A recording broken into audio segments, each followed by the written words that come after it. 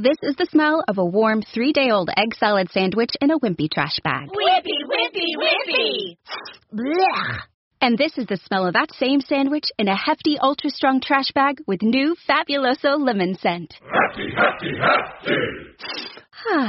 Smell the difference? When life gives you stinky, get Hefty Ultra Strong with new Fabuloso lemon scent. It smells like clean, freshly picked lemons. So no matter what's inside your trash, you can stop the stink and smell the lemon. This is Cruise Radio. If this whole thing we're going through right now has taught us anything, it is to always have travel insurance. Get a quote today at tripinsurance.com. Broadcasting from the tripinsurance.com studios in Jacksonville, Florida. This is Cruise Radio. Hey, how's it going? My name is Doug Parker. Thanks for checking out this episode of Cruise Radio, a review of Norwegian Jewel today. Also, Sherry Laskin here with Cruise News and to answer one of your listener questions. By the way, if you have a listener question, drop me a line and we'll get it on the air. Doug at cruiseradio.net, answering them as fast as I can, I promise.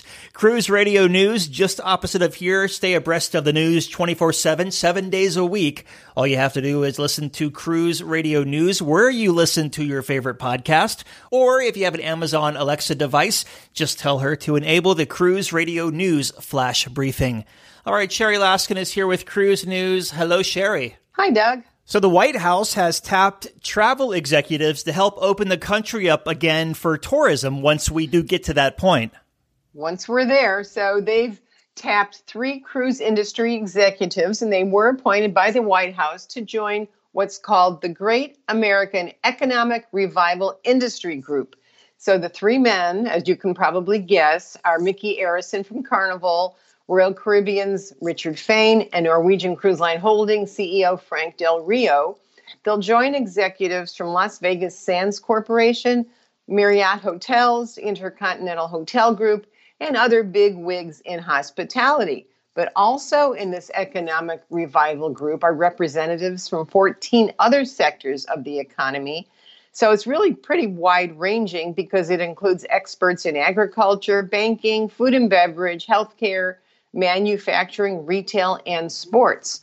What these people will actually do in this group wasn't explained, but I'm guessing it'll probably be sort of like a think tank panel dispensing advice on restarting the economy until they get some sort of structure set up. That's probably what it will be. The CDC gave some guidance on what cruise lines will need to do in order to sail again. Yeah, and this is going back to what we've spoken about before. The no-sail order was officially filed with the Federal Register earlier this week, and it extends until July 23rd. So accordingly, the soonest ships can head out to sea again would be on July 24th. But the guidance, as explained by the CDC, there's quite a laundry list of things that really have to be put into place, and it covers basically the worst case scenarios. So just to go over them really quick, ships must now create, implement, and submit an actionable plan to the CDC that states how they will prevent, mitigate, and respond to any illness that spreads on board.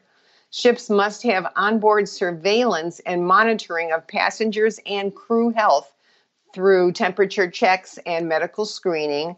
And there has to be continuous crew training on how to detect and handle any potential outbreaks.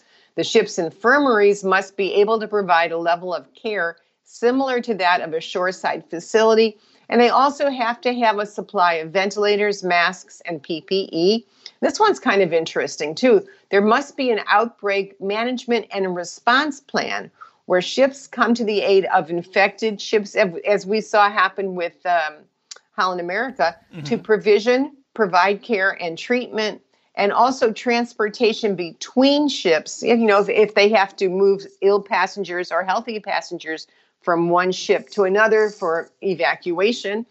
And they have to have a specific plan for repatriating passengers, whether U.S. citizens or foreign nationals.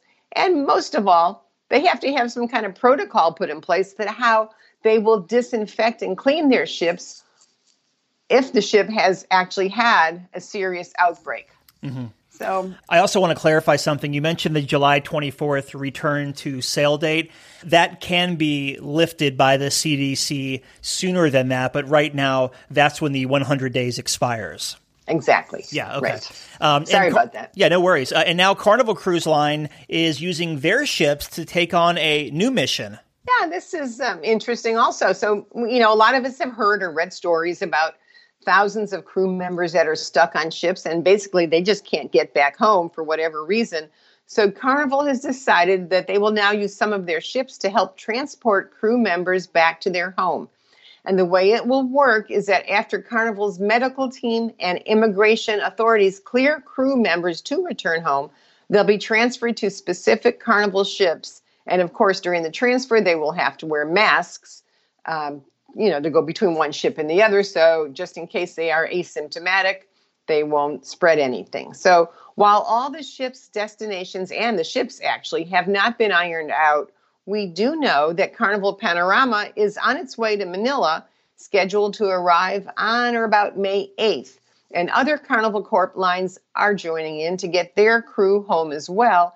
And that includes 8 ships in total from Princess, Holland America, and Seabourn. Yeah, there's a lot of moving parts to get this happening with the Coast Guard, the CDC, and all the appropriate authorities. Yeah, and then they have to be approved by the country in which they're going to arrive. So there's a lot of bits and pieces, a lot of parts in play to put this together. Last week, we talked about Carnival Cruise Line pushing their return to service date until June 27th. And now Norwegian Cruise Line, they haven't announced theirs yet, but Royal Caribbean has. Yeah, they did. So Royal Caribbean has extended its return to service date until June 12th. And this also covers Celebrity and Azamara. Their statement says that after consulting with the Cruise Lines International Association and in conjunction with the CDC, they've extended the suspension of all sailings departing on and before June 11th. And those voyages obviously have all been canceled. So guests who've booked can receive a 125% future cruise credit, but they must use that by December 31st of 2021. If someone would prefer a full cash refund, it will be returned and posted to the original form of payment. But be aware, it can take up to 45 days to process. And from letters I've been reading, it's taking even longer right now. So 45 days is probably minimal. Mm-hmm. And Royal Caribbean also started this was last month, they started their Cruise with Confidence program.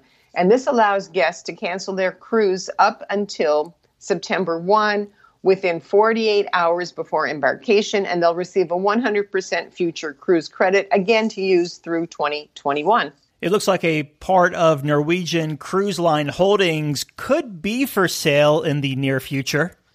Yeah, and this is a short story. So it was recently published in the news, and it revealed that Norwegian Cruise Line Holdings had hired investment bank Goldman Sachs to possibly purchase a sizable stake in the company. According to Reuters, they say that no deal was certain and that other financing options are still being looked at.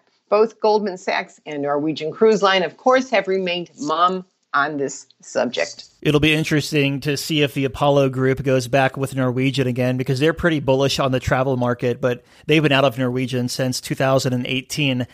So yeah, we'll see how it goes. These private equity firms and banks have the money the cruise lines need to stay alive. And didn't Carnival in Saudi Arabia come to some sort of a shareholder agreement also? Yeah, I think they did. So everyone's looking to get financing wherever they can find it at this point. Yeah, I mean, it's their lifeline. They're going to either live or die by this, so we want them to live. Listener question time. Email yours to doug@cruiseradio.net. This is from Ron up in Montreal. We have a nice-sized future cruise credit to go big on our next sailing. What advantages does an aft balcony cabin have over a normal balcony aside from the obvious? Well, congratulations, Ron. It's always nice to have a big future cruise credit to use. And when you say from the obvious, I'm assuming that you mean that it's facing aft and not just necessarily the size. I can talk from experience about this. And first thing I could say is 4 words. You will love it. Last summer, I was really lucky, and I was able to get on the Radiance of the Seas on a cross-Gulf cruise an aft balcony. And, it was like having an extension of my stateroom. Even if it's not as deep as you might think it is, just having that and no one to look at, when you have one on the side of the ship, you look to your right, you look to your left, and all you see are balconies. But when you're aft, you could be an end aft and have no one on your other side. But there's, maybe 3 or 4 of you, and that's total. Here's what I would suggest, so suffice it to say, I love it. I love the view. I love the space. I love the privacy. But be sure before you confirm it, and you didn't mention what ship it was on or which cruise line, but get online and look at diagrams of the ship. Look for a ship profile. You can always see a photo of it somewhere. And look to see if the aft balconies are cantilevered, like a tier of a cake, whereas, one but goes the other direction. You want to make sure that, say you were on the bottom, the lowest deck for the aft balcony, if there are people above you, like a cake tier, like steps, can they look straight down into your entire aft balcony? Or, do you have just like a little bit of space where you're, by the door where you can at least stand outside and not have to look up and have popcorn thrown on your head? And then also use the internet and check out, type in the ship and your stateroom number. And chances are you will find photos of the exact stateroom that you're looking at. And you can get a really good feel because a lot of the aft balconies have a pillar. I know I was on one Royal Caribbean ship a long time ago. And then right in the middle of the aft balcony was, a huge pillar. And to get outside, you almost had to walk around it, and it wasn't worth the trouble or the extra money. I remember when aft balconies used to be the same price. But if you can get an aft balcony, go for it. They are awesome. It's my favorite thing in the world. I mean, you get to see where you've been, and then you get to see, the view is just fabulous. I was on a Holland America ship in Alaska a few years ago, and I had a very aft balcony on one of their Vista-class ships, and I didn't realize it tiered up. So I woke up in the morning, we were pulling into like Juneau or something, and walked out there with my boxers on to see what was happening, and sure enough, people were right above me enjoying their coffee. Yeah, you really have to make sure. If you could be on the topmost of the aft balconies, then chances are, unless it's a sports deck, you probably won't have people looking down at you. But the best way to do that is, again, look at a profile of the ship in a photo, and you can just sort of get an idea as to how many decks are above you. And I just think it's awesome that you might get a aft balcony. They're just wonderful. Been talking with Sherry Laskin from cruisemaven.com. Also, Sherry, thanks again for coming on over the weekend. Oh, that was fun. It's kind of quiet up here in Alaska, so I was happy to jump in and help out. If you have an Amazon Alexa-enabled device, ask her to enable the Cruise Radio News skill so you can get daily updates anytime, straight from Cruise Radio. A big question we get at Cruise Radio is, how do I know if I need trip insurance? Simple answer. If you're getting on a plane, taking a road trip, or getting on a cruise ship, you need to have travel insurance. Hey, it's Doug Parker from my friends at tripinsurance.com. Not only does tripinsurance.com protect your vacation investment, but it also gives you peace of mind in case anything were to go wrong on your trip. How do they do it? They offer 3 different types of trip insurance policies. Good, better, and best. One policy for every vacation budget. But it doesn't just stop there. They're up to 40% lower when you shop around on other comparison sites. Plus, tripinsurance.com offers 24-hour customer support before, during, and after your trip, online claims assistance, and travel alerts to let you know what's going on at your destination. But find out for yourself. Check out tripinsurance.com. Check out our blog, the video page, and interact at cruiseradio.net. So Chris just returned from a 10-night cruise. It was a cruise from Sydney, Australia to Auckland, New Zealand. One off the beaten path here aboard Norwegian Jewel. Chris joins us on the line. Hey, Chris. Hey, Doug. How you doing? Good, buddy. We've never had a Australia cruise, so you are the first here. So I'm excited to talk all about the cruise, the ship, and all the good stuff.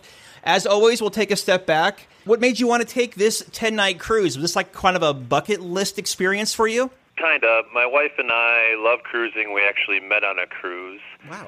So we wanted to try something a little bit different than North America. And Australia, New Zealand was on our list, or maybe Europe, or just someplace a little bit different. What actually sent us that way is I'm kind of a points and miles nerd, and if you know anything about it, it's really hard to find business class flights from the United States over to Australia. And I was able to find some dates on Qantas to send me over there in points and miles in business class that kind of coincided with the cruise date. So we ended up booking it. Actually booked the flights before the cruise, believe it or not. Nice. You said you met on a cruise. What ship was it?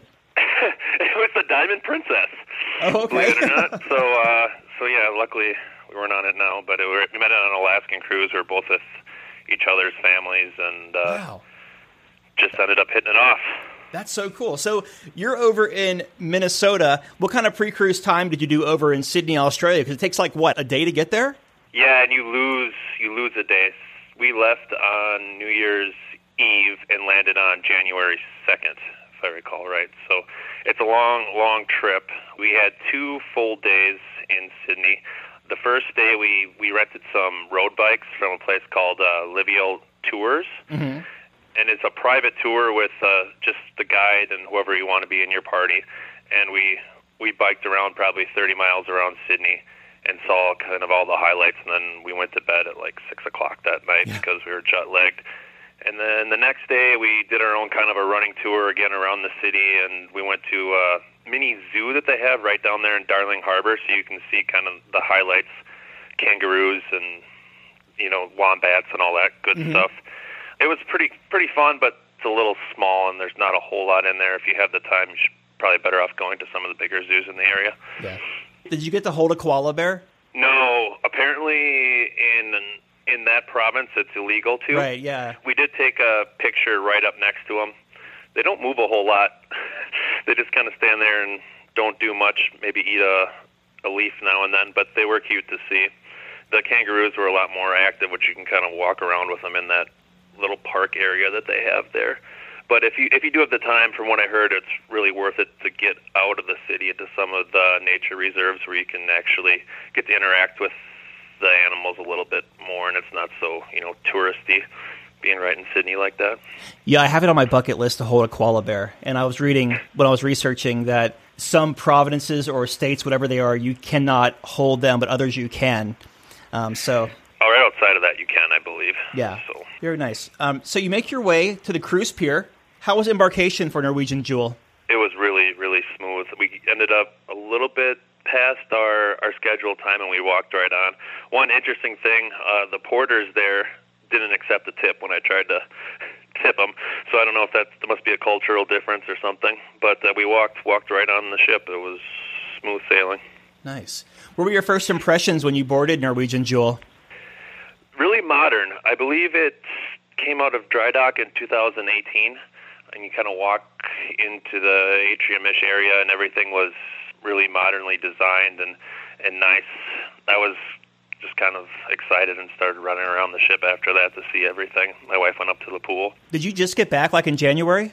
Yeah, we got back on, I believe, the 13th of January. Were the fires an issue for anything you were doing? Yeah, so when we landed, you could see smoke everywhere.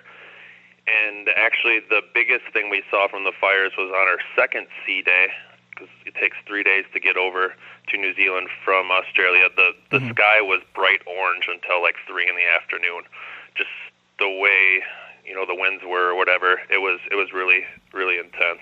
Wow. And meeting a lot of the people on the cruise were from Australia. Mm-hmm.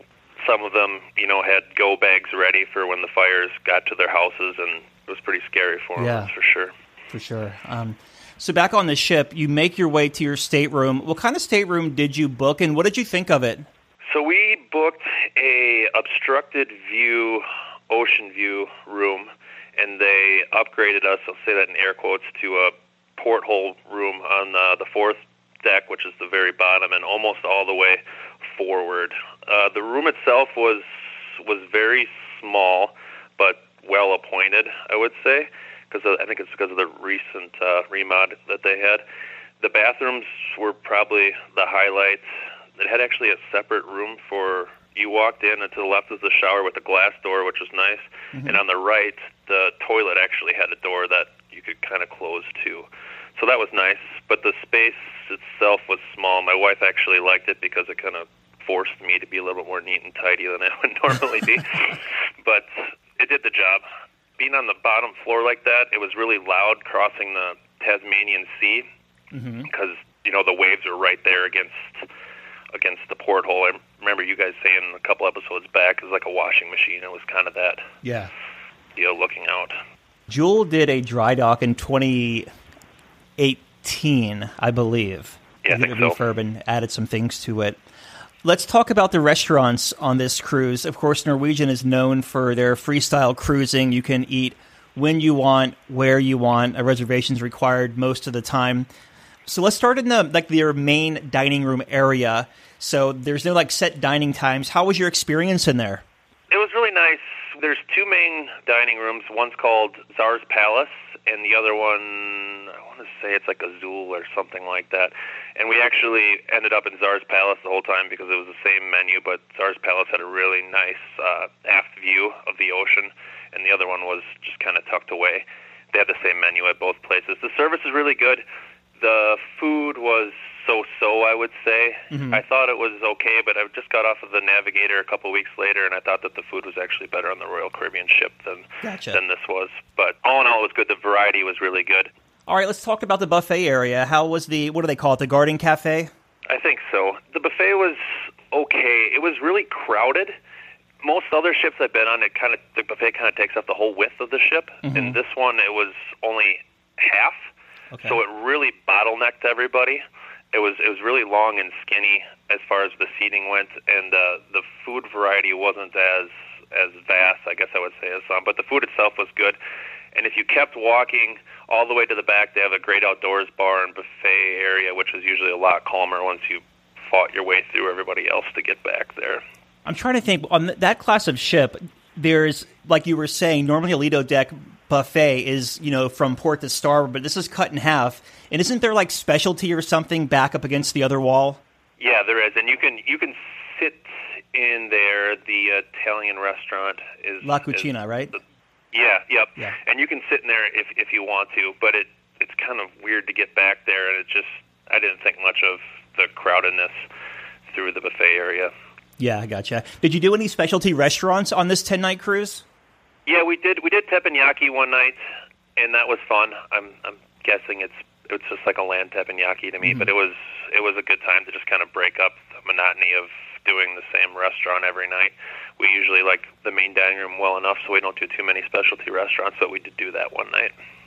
Norwegian is known for their perks. Did you have any drink package or anything like that? Yes, we did a drink package and internet. Okay. Instead of, a lot of people would pick the dining, but we went with the internet just so my wife could stay connected with the job, and we have a kid at home and whatnot. So. Gotcha. Very good. How was the entertainment on this 10-night cruise? It was kind of hit and miss.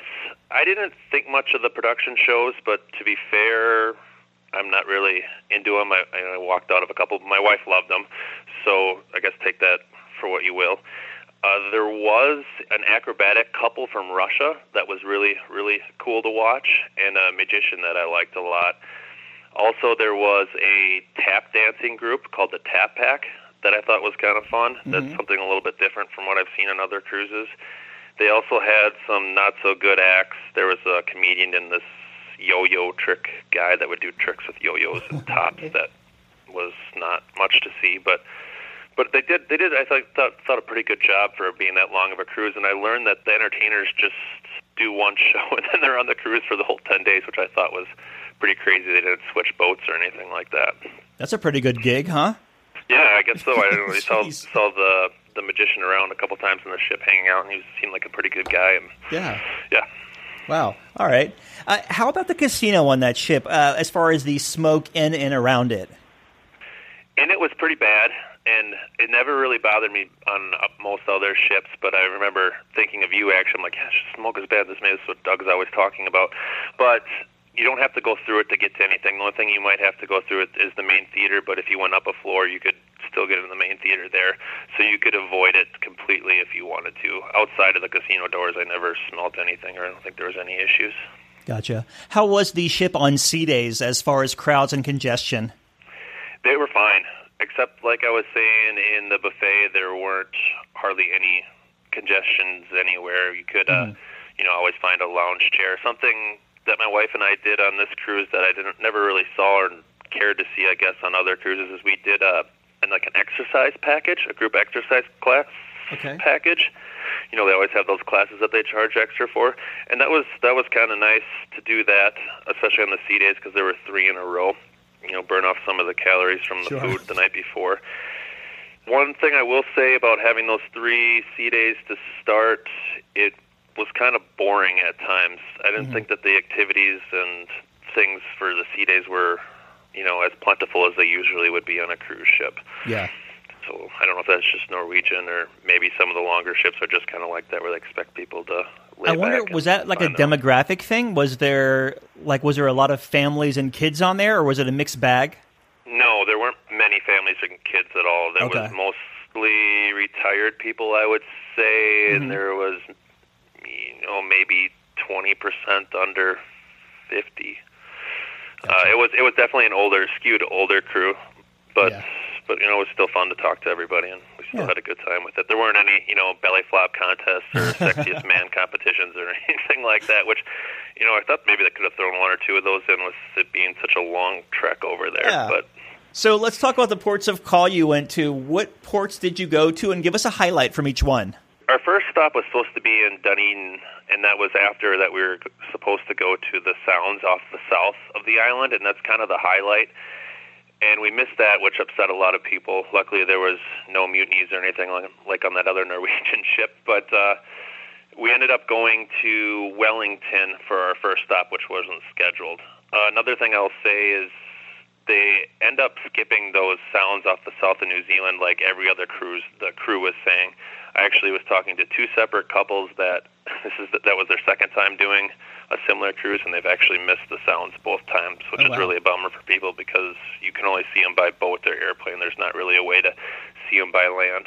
So anyway, our first stop was Wellington, which is the capital, and what we did there, being that it was last minute, we just found a TripAdvisor half-day tour and kind of saw the highlights, which was fun. They have some beautiful botanical gardens there that we saw, and a trolley ride that goes up and down through them.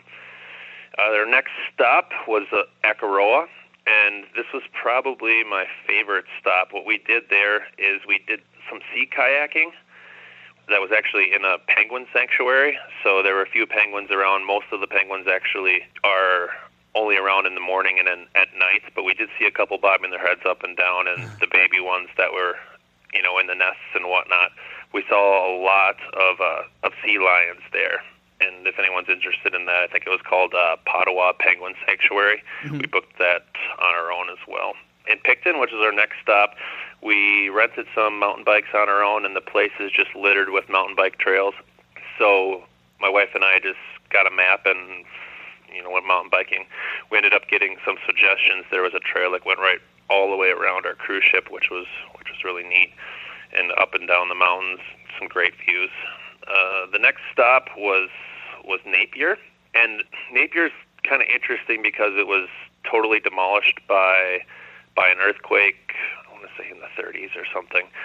So it's all been rebuilt since then, and it's built mostly in the Art Deco style, so it's really similar to like Miami Beach would be. And we just kind of did our own running tour around there. There's not as much outdoorsy stuff from what I could tell in that town. It's a lot flatter than most of the other places in New Zealand. I did have some friends that went to some wineries and things in that region. I think that's where most of the wine comes from, so if that's interesting to people, that they enjoyed that. Next stop was Tauranga, and for that, we actually rented a private tour to a place called the Watmoro Caves, where they're actually called glowworm caves. So we did a tour through them. In those caves they have, which are kind of like firefly larvae all along the ceiling, so the ceilings glow through the caves, and you ride on an inner tube through the water through the caves.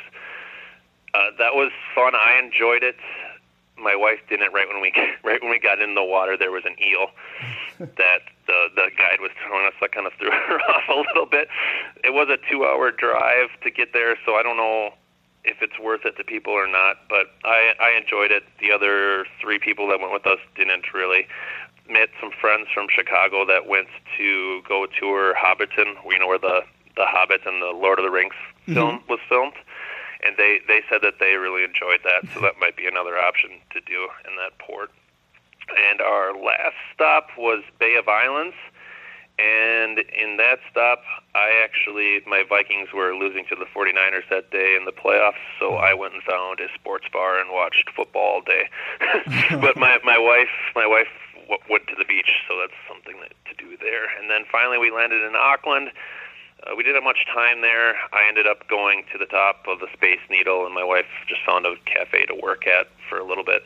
And then we got on the plane and flew back home. So Auckland, that's kind of close to where that White Island volcano exploded, right? In December? Yeah, and so was Tauranga, if I'm pronouncing that correctly. That's pretty close, too. I think I'm going to say within 50 miles or something like that.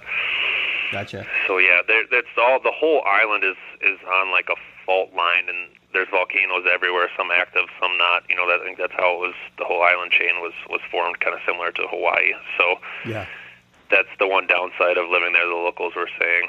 One nice thing about the cruise, too, is that I would say 80% of the people on the ship were either from New Zealand or Australia. So we really, even though we didn't get to meet as many locals while we were on land, the whole ship was filled with them. So it was really, really cool to get to know more about the culture through them. I actually learned more about cricket than I ever have at any American cruise.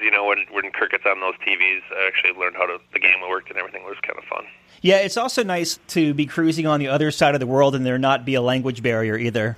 Yeah, exactly. That's really very true. Yeah. There wasn't, most everyone was from Australia and New Zealand. A few people from England and America, but not many. Gotcha. So you make your way back to Auckland. How was it as far as, how was disembarkation with customs over there and getting to the airport? It was fine. Everything was really, really smooth. One of the questions they asked us when we were getting off if we were doing any hiking. So we checked yes, and they ended up taking us through secondary screening because we might have some dirt on our shoes or something. But besides that, it was pretty smooth. We waited till we were pretty much the last ones off the ship, but it was nice and smooth. Any first-time tips to offer for someone considering taking an Australian cruise? I mean, that's other side of the world. Any tips for the points, when to look, anything, to redeem those miles? Yes. So a tip I would have if you have the stomach for it is I booked it on Alaskan Airline miles with Qantas, and it's actually only 50,000 miles each person each way in business class to get from the United States to Australia, which, if you know anything about points and miles, that's a screaming deal, I think. But the availability is really sparse. So if you have the stomach for looking at a bunch of different dates, that's kind of a piece of advice. Some more advice would be don't ever miss the sail-aways. They're absolutely stunning.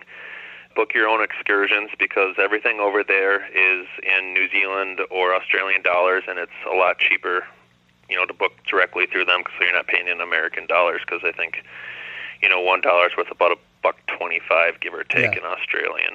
And one more piece of advice would be to bring a no-fee debit card. The bank I use is SoFi, but that kind of adds up. If you need cash to pay different tour guides or whatnot, it's nice not to have that fee. And make sure your credit card doesn't have any foreign transaction fees, too, when you're over there. Yeah. So that would be my advice. That's why I like my American City card. There's no foreign transaction fees. Exactly. Yeah, it makes a big difference, and you might not think about it because some have it and some don't, and they'll add up when you're over there because you don't want to carry a whole bunch of cash. Looking back, what was the biggest highlight of this whole experience? I mean, I'm sure you had so many of them. Yeah, the scenery was absolutely stunning.